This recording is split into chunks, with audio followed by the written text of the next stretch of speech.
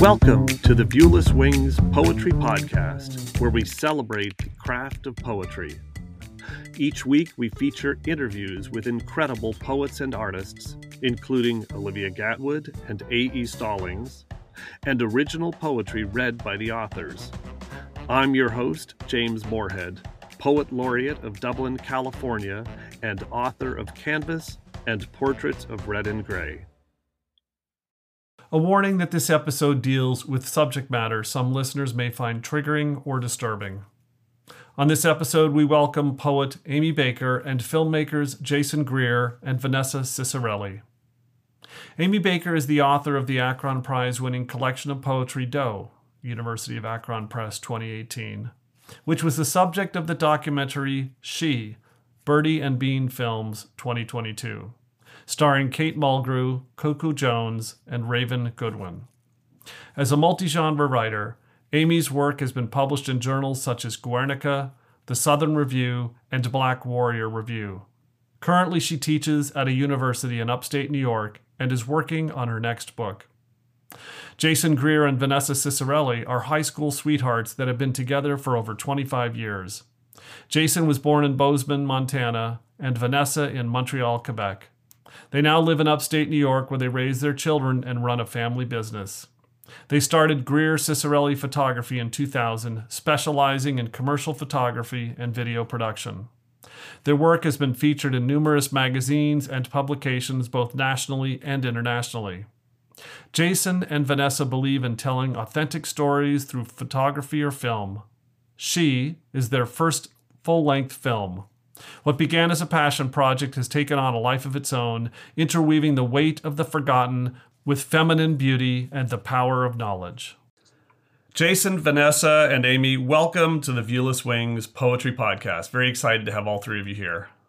Thank you for having us. I'm excited to talk about this very powerful movie and book that was the inspiration for the movie. But let's start, Aimée, with you. To provide listeners context, what inspired you to research and find the poetic voices of missing and unidentified women? I had been living in Arizona and read an article about an unidentified woman who'd been found in Phoenix 9 years before. And I was just stunned by her case and by the fact that, no one knew who she was and I hadn't heard of her previously. So I started investigating what I could find about her story, and that led me to so many more stories of missing and unidentified women. And it just felt like that I needed to do something. And if my skill set is writing, then I was going to try to call attention to their cases in whatever way I could. So, Aimée, again to you. So, Doe tells such a wide range of tragic stories, from widely reported stories, such as the disappearance of a 1940s aspiring starlet, Jean Spangler, to the unidentified remains of women whose stories have barely been told, particularly women that are of color. How did you make the excruciatingly difficult choices of which stories to capture in poetry? Oh, that is a tough question. So first I'm going to say that I researched, it has to be like thousands of women. And that also means that there are thousands of women's stories that I didn't even encounter. And there are thousands of women who have gone missing since I've written Doe. And so when selecting them originally, I sort of just followed stories that struck me visually, that I could picture something about the case that resonated with me personally in some way. And part of the way through the process, I realized that I was really leaning into stories that where there are a lot more pieces of information available, and that those women tended to be younger white women, more information available about their cases. So partway through the project, I really had to be very intentional about making sure to check my bias and my perspective to make sure that I was capturing what actually is the landscape of missing and unidentified women in the United States, and to be extremely inclusive in my practices that way. Well, I interviewed Olivia Gatwood last year, who's written about this topic extensively and how true crime in the media tends to skew heavily towards white women, and that it doesn't represent it all. So I'm glad that you took the effort to be more inclusive in telling these stories. So Jason, Vanessa, how did you first become aware of Aimée's book and poetry, and what drove you to take on the complex project of transforming the collection of poems into the documentary She? And I had a little experience with filmmaking. I had worked with an animator to turn one of my poems a couple years ago into an animated short film, and then did another short film with an art institution last year. And those were tiny things compared to what you accomplished. And it's a ton of work. So what got you so inspired that you wanted to tackle what you knew would be a lengthy effort? Okay, well, we come from a very small town, so we knew about Aimée and her book. So I got a copy and I was reading it, and I just was blown away by. We know that women go missing, and we know that that there are unidentified women, but we just don't really think of, I guess, those numbers or think of like just the person themselves so much as the case, right? Everything is like put out there as cases, and so it was my first time really being exposed to as like learning about each of the women individually. And I kept telling Jason, like, if he wants to experiment with doing a documentary, Aimée is a good topic for this, and her poetry. So we started having that conversation, and then approached Aimée about it.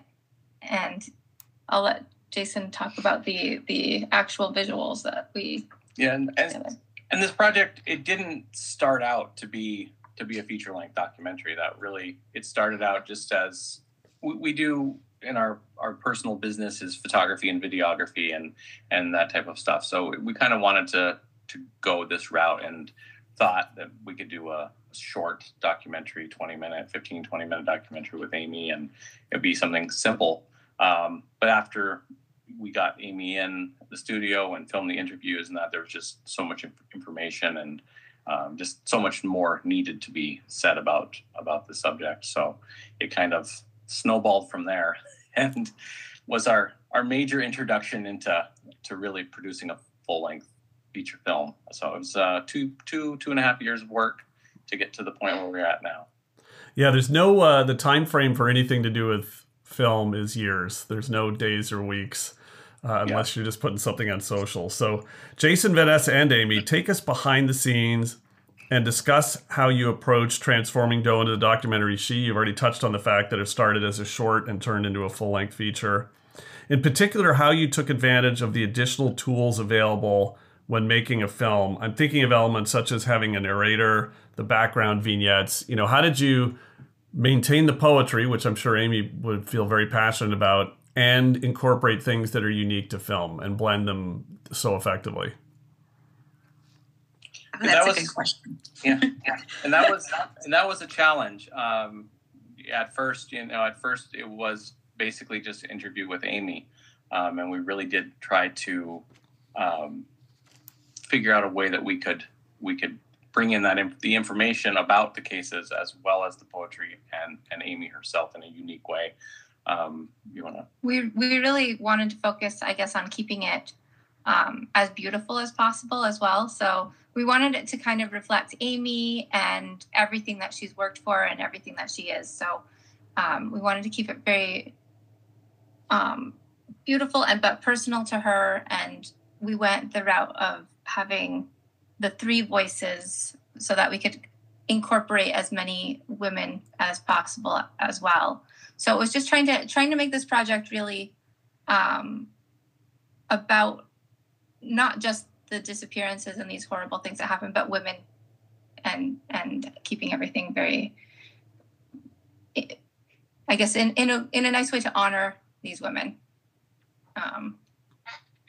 We also stayed very true to the cases. So we did a lot of research in finding actual like photos and videos from the times and locations as best we could to represent what those visuals would have been at the time, newspaper articles, and then when it comes to the poetry, really trying to do something similar, trying to bring some visual aspects to the poetry. We still have the words of the poem on the screen as they're being read, so it kind of allows you to read the poems as well. You're not just listening to the poems necessarily. And maybe, Aimée, how did you help make the choices of which stories, which poems to include and which not to include? I'm sure there were a lot of factors, again, that could take advantage of what was possible with film. Right. I mean,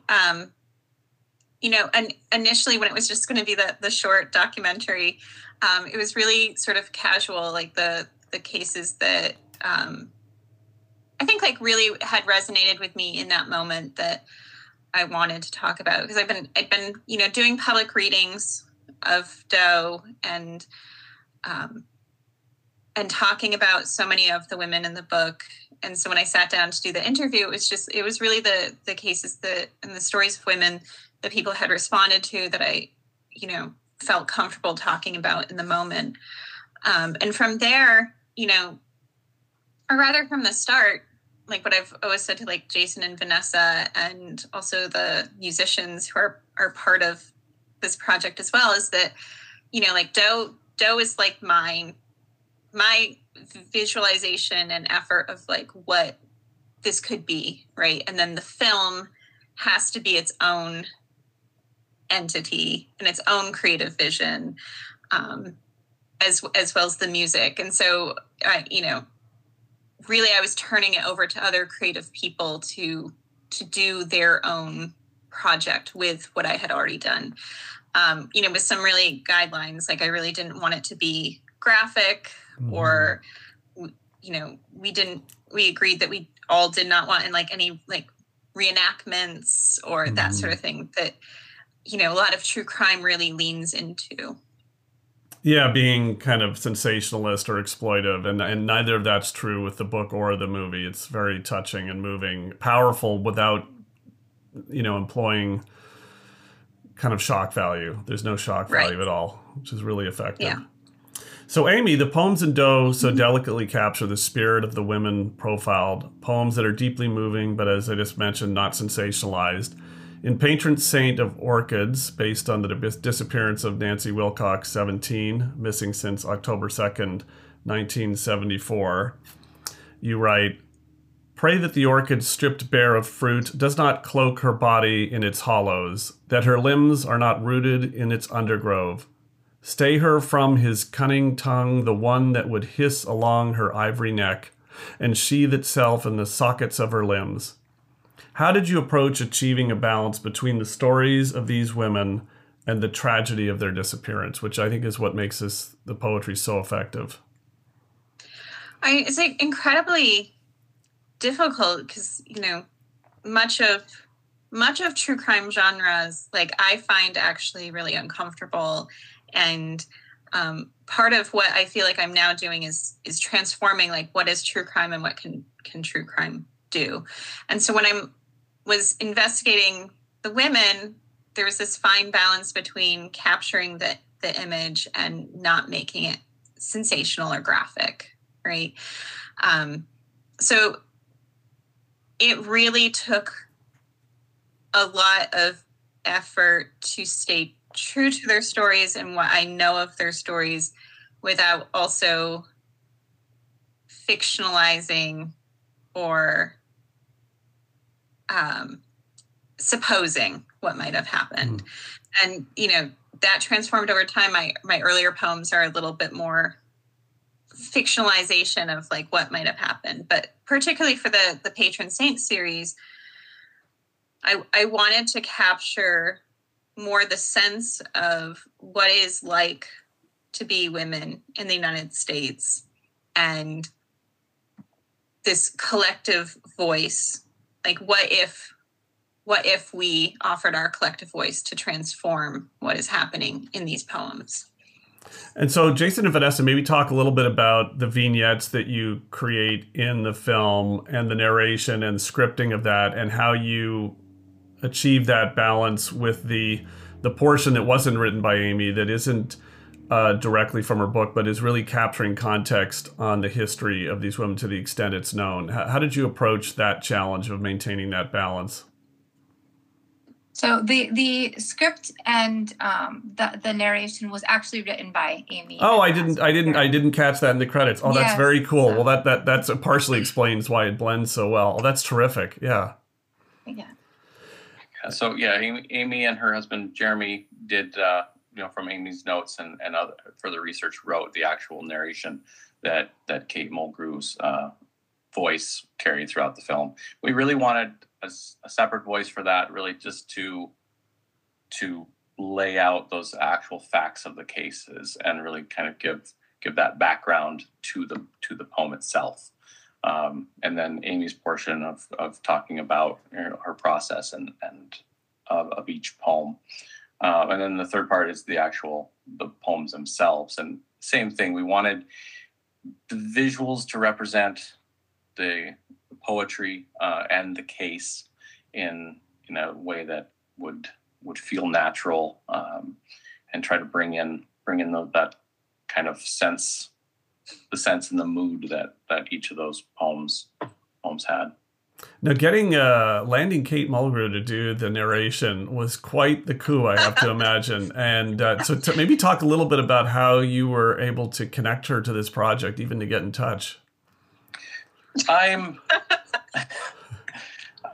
reached out to a lot of people. Being a first-time filmmaker, I didn't have a whole lot of connections to go with, so I used whatever avenues I could to find and to get people. But honestly, we had a lot of interest in the film, and we had a lot of different options we could have gone with in different directions, and we kind of had the voices of the film. We wanted them to be distinct and different, and to be, what's the word I'm trying to say? And kind of to represent different women of different ages and backgrounds. Mm-hmm. Right. And Kate has just such a powerful and distinct voice. Oh my goodness. I in predicting things that I would do in my life, sitting in on a Zoom session, watching Kate read the script that I wrote, was not really on my bingo card at all. Well, congratulations. A perfect voice for the film. And I think as a first-time filmmaker, you must have been thrilled, because it adds a credibility to the project that's invaluable. So congratulations. So Aimée, this is more of a technical question. You employ a variety of forms throughout Doe. The Body in Motion is one of several prose poems. Scorpirus is a variation on a contrapuntal form. Here the Heart incorporates what reads like found poetry from police reports, and so many other forms that you've employed. How did you approach finding the form that best captured each story? And as a poet myself, I know that some of it is just it feels right, but maybe go through the thought process of how you turned the poems into formed poetry that matched the subject matter. Right. So, my background is in fiction writing. That's what my degree is in.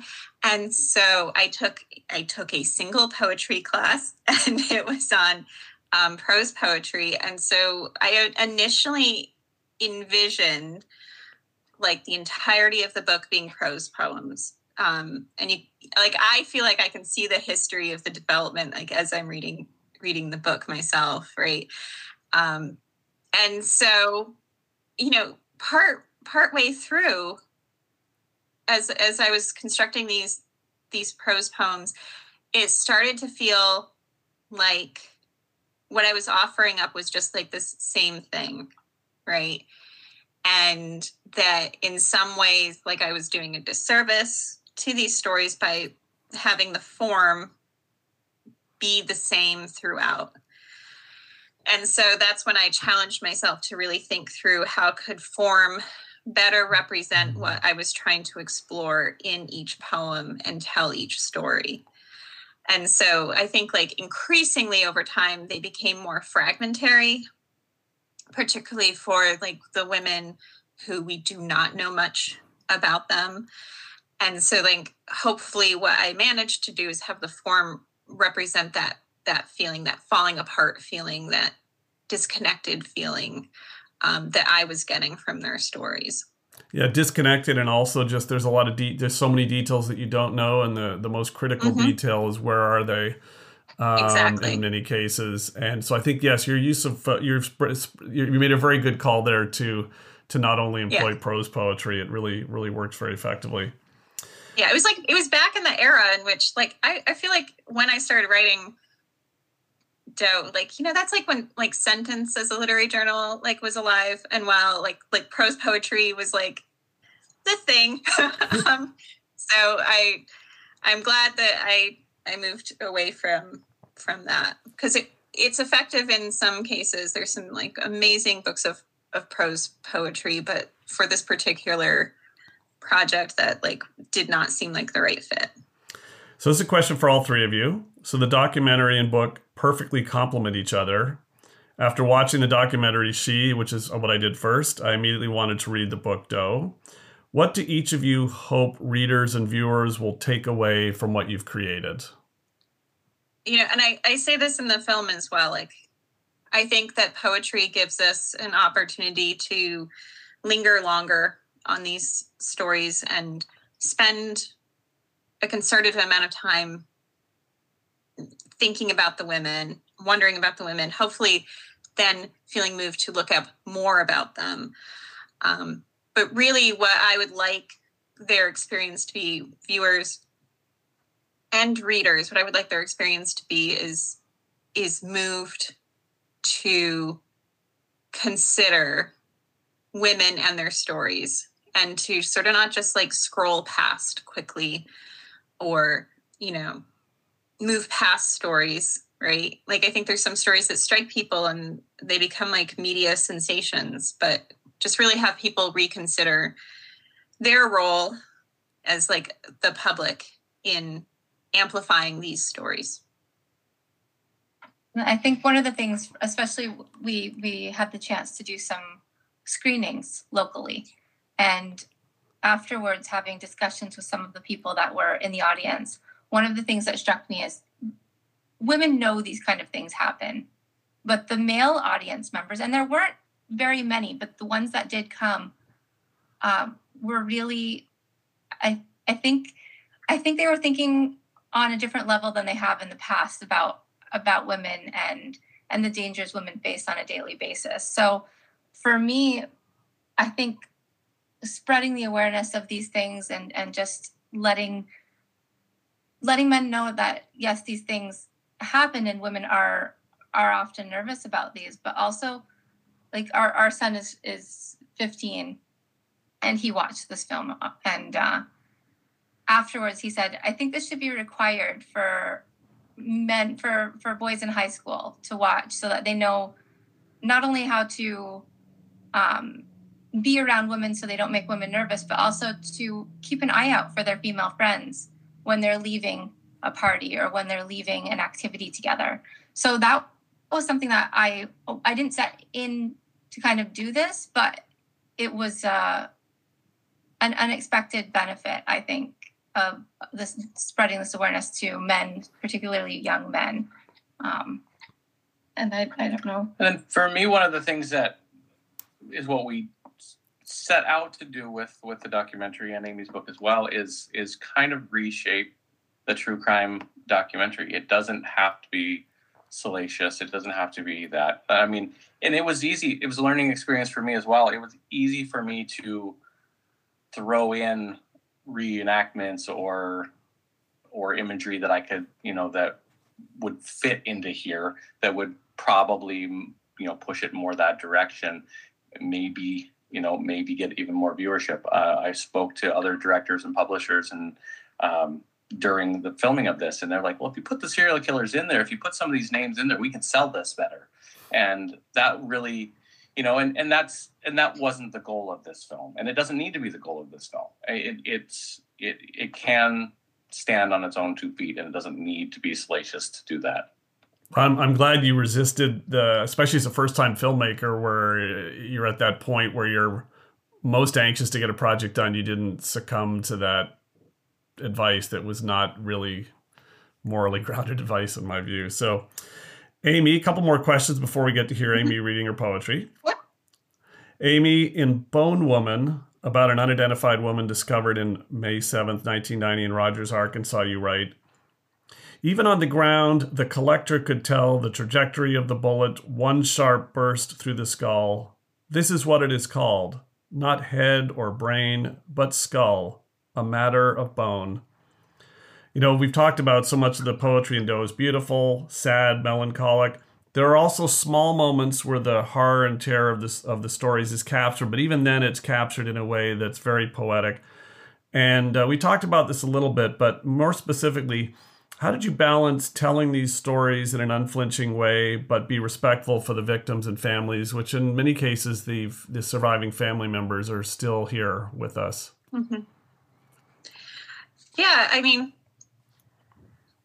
that first step, the first step of not making, when the women I was writing about, clearly they're missing or unidentified because of an action of another human, right? Like a serial killer or just a killer. That first step, the not naming that person and centering their story, was the beginning of it. And then the second, in terms of like really in the creation of the poem and how to manage that, I think that there are really easy images to pull out of bodies that have been left, that are graphic and gruesome. And I think that families are often inundated with those images, right? They have to think of their loved one in conjunction with the thing that has happened to them, which is often brutal. So for a lot of the poems, I leaned in instead to descriptions of nature and place. And when I had to include details, I tried to do it in a way that was putting forth kindness and caring of the individual first. So like the book really resists like that graphic nature that would have turned these into something much more sellable, I'm sure, but also just ethically not grounded in what I do. Well, also, I think that it would have been easier to write those graphic elements, but it would not have been as poetic. Like the poetry would have lost out to take that easy path. Yeah, which is, I think, like one of the strengths that poetry gives us, right? This ability to turn away from those things and to make it something else. So Jason and Vanessa, what advice do you have for first-time filmmakers after starting with a short and then say, "Well, what the heck? Let's make it a full-length film, and we'll get Kate Mulgrew pulled in." What are the, maybe there's probably 1,000 things you learned, but what are the top couple of things you learned about going from this idea to a successful release of in this case a documentary full-length feature? I think the main thing is you got to have you have to have passion for the project that you're working on. If it wasn't as much work as it was a passion project, and really and working with a good team, good people. We had a lot of great people that helped to work on this film with us. And the other is just not to give up and to move on. I reached out to half of Hollywood, most of which don't respond to a first-time filmmaker, but remarkably, a lot of them do. And I had some great conversations with people that didn't necessarily contribute to the film, but actually give us feedback and did some major help in directions and things like that with the film. And then it's just keep going and not to compromise. If you have an idea and a thing that you're really passionate about, you do need to stick to your guns, and you need to do that. It's easy to lose track of that and make a to make $1 and sell your film, but I don't think it would have nearly the same impact that it does if we would have done that. And then I would say also, because there's a lot of people, when you say that you're going to start a film, there's a lot of people that are kind of naysayers with that. And do you have the money for this? Do you have the means to do it? Have you done this before? Do you have the experience? I say just start. Just start and then worry about the other stuff as you go. The main thing was just for us to actually get the ball rolling. And sometimes you just have to figure it out as you go and not have everything answered ahead of time. So mine would just be, if you want to do it, get started. That's great advice. And then Aimée, the similar question for you is, most collections of poetry are just that. They're a collection of poetry. They're written, each poem is in isolation. They don't naturally fit together, and you have to kind of find a way to create a narrative. In this case, you did what's, a project book. And what did you learn? And you talk about this in the documentary, but it took years, and you had breaks in between, given the nature of the subject matter. What's your advice for a poet or a writer that's embarking on a project book? The things that you learned, yeah. Yeah. So, one of the things I talk about is that this, particularly as a project book, though, was emotionally difficult, and that is part of me stopping and collecting myself repeatedly through the creation process, right? But project books as a whole, like, you are returning to the same thing over and over, right? So there is one of the beautiful things about poetry is, like, you write a poem and then the poem is done, and you might edit it, but it's you get that thrill of creation, right? That is very much delayed in a project book. Mm-hmm. There's something nice about finishing one of the project book's poems, but then you also know that there are many more poems down the road that you have to create, specifically thinking through all the aspects. So it takes a lot more planning, and it takes a lot more dedication to really seeing the vision through to the end, right? So not changing your mind partway through and abandoning the project. So I think it's a little bit harder to breathe a project book into life, because you really have to be invested in the idea long term. Well, Aimée, I'm thrilled to turn the mic over to you to read selections from Doe. In the Cursed Country, unidentified woman discovered December 2nd, 1990 in McDonald County, Missouri. Who we are is not tethered cords or the way our skin reflects winter light. We are grace, because memory is a parachute that falls quickly until it lights with a flamed match. Grace, in that the fox knows the way to worry bone, breaking it open to the soft marrow. Grace, in land that remembers it needs to yield to coming frost, that preserver of death.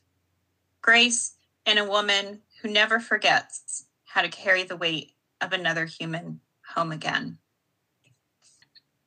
This is part of the longer poem about patron saints, and this is Patron Saints of Martyrs for Nancy Baird, 23, missing since July 4th, 1975, from East Layton, Utah. Pray that if he arrives at that lonely gas station, he finds her, armed with a sword that will spread his blood across the ground like rubies. Pray that she is ready to usher him toward his last breath. But if she is not, pray that women will never go to bed dreaming of the taste of his skin across their tongues. Let them know he would poison them, strip them of heartbeats, and the feeling of morning air, ivory sharp against their faces. Let them know if he could, he would wrap his fingers in their hair and yank until the crack of their necks is the only sound to split those endless nights. Pray that we care enough about our own survival. Pray she doesn't back down, or that we rise with her. Pray that together we tear this world apart. light him on fire in one sharp electrical burst. Pray that this life is something we need not fear, that desolate roads and backwater stations are our haven, that the darkness of night is our cloak. Pray we do not become martyrs. Battle lines. This is for an unidentified woman discovered March 1st, 1992 in Bitter Creek, Wyoming. I once kissed the ruby flesh of a hummingbird held against a rest stop sign. On a day before I left, my body in ice at the curve of a prairie road. In this life, our blood is what we make a fist against anger. We tattoo roses to our chests, memorials to love and lost fortunes. What we sell is ourselves to the fluttering of breath, when the darkness is a memory of miles drifting past windows of light. We lose markers to tell us who we are, where we are from, because it is everything that matters. Out here, our children are being eaten by wolves. Do you hear them? Wonderful. That's one of my favorite parts of each of these Viewless Wings Poetry Podcast interviews is hearing the poet in their own voice. It just brings the poems to life in a unique way. So Jason and Vanessa, obviously the book though impacted you deeply, or you wouldn't have gone on a 2.5+ year journey that you're still on now as the film's getting out there and promoted. So how did it impact you personally? And you've already mentioned one thing is your son believes it should be, mandatory viewing and reading for students. So how has it affected you personally and changed you in some way? I think personally, it has opened up more discussions with our own children. So we have a teenage daughter as well. So I think it's changed how we talk to them about bad things we see in the media, some about how it could be avoided on the end of the victim, but then some about how that shouldn't have happened in the first place, because we should be able to exist more safely, I guess. So, but it's opened more discussions. I think it kind of maybe makes us a little more protective in our parenting. It's definitely made me feel like having the kids in karate was the way to go. So it has, and I think it also changed a lot of how we consume other documentaries about true crime. I think before we would just watch true crime on television and take it for as it was. And now sometimes I think we get a little angry about how some of these victims are portrayed, about some of the details that are put out there. Some of the photos that are chosen of the victims sometimes make it look like these things were deserved instead of showing how they were on a daily basis. And I think it's also made me feel like in the past, I think a lot of people have the idea that when a woman goes missing, she was kind of asking for it in a way. Like there was some risky behavior involved. There was something on her part that should have been changed. But I don't believe that. And I think it's making us just think about things on a different level from a different way. I think Aimée has helped us grow in a positive way. Yeah, and as you know, and as a man, these aren't things that we think about or have to think about on a daily basis. I mean, I'm not generally afraid for my safety when I go get groceries or go get gas at night. And I don't, we don't think about it for ourselves, and we don't necessarily think about that for the women that are out there. That they don't have the same freedom as we do. So yeah, and as a parent, as a father of a daughter, and that it does definitely make you a little bit more cautious. I had a lot of people that I know that came to the films, and they texted me after, and they're like, my daughter was going to do something tonight, and I was like, no, I'm going with you. Like, so it is something that we need to think about more, and I think this project definitely opened my eyes for that. I mean, we don't want to all live in fear, and at the same time, we don't want to be naive to the unfortunate reality of the world. And I think this captures it in a way that, again, doesn't put the blame on the victim. That's the last place the blame should go. And as soon as you take the blame off the victim, then it expands the set of people that need to be aware of this. If you blame the victim, then it's like, oh, well, it doesn't apply to me, or it doesn't apply to my kid, or this, and you can just sort of wash it away as not applying, but it applies to everyone, women in particular. So I think it very powerfully achieves that goal. So Aimée, finally, what are you working on now? What's your current project? Oh goodness. So I said, at some point recently, working on Doe, working on She has just really reaffirmed what I think writing can do and what I want my writing to do, which is to if the rest of my life is amplifying stories of women and exposing issues of violence, that is my trajectory, right? So I can't say specifically what I'm working on, but I'm working with a woman to write her memoir. It's a true crime memoir from her perspective. And it really just amplifies a story that has been crowded out by other media outlets. The way in which her story has been told for her is not it. Yeah. So we're working on that. And then Jason and Vanessa have asked me to write a script for a documentary that they're currently working on. Terrific. And Jason and Vanessa, same question. What are you working on now? It sounds like that's a hint to one of the things. So we have actually two new documentaries we're working on simultaneously. One is on an artist, Jackie Lee McLean, and kind of her journey to find herself and her voice in the world and in the music industry.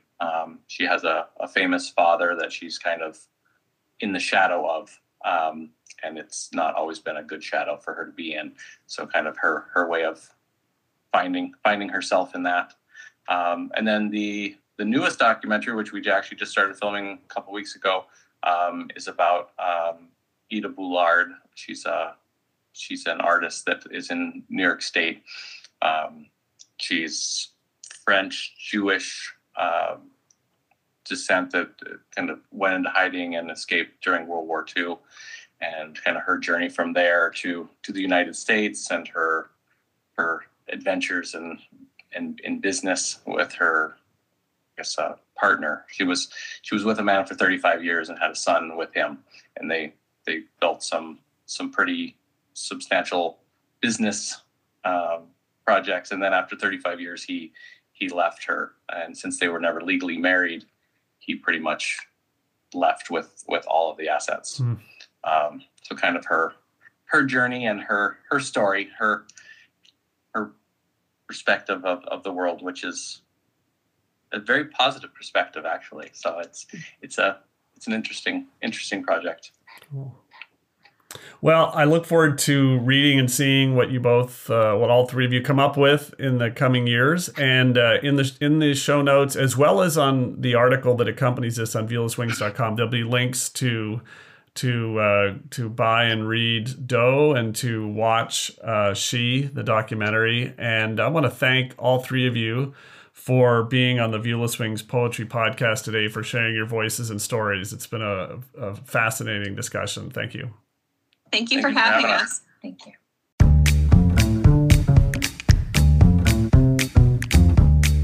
The Viewless Wings Poetry Podcast is written and produced by James Moorhead.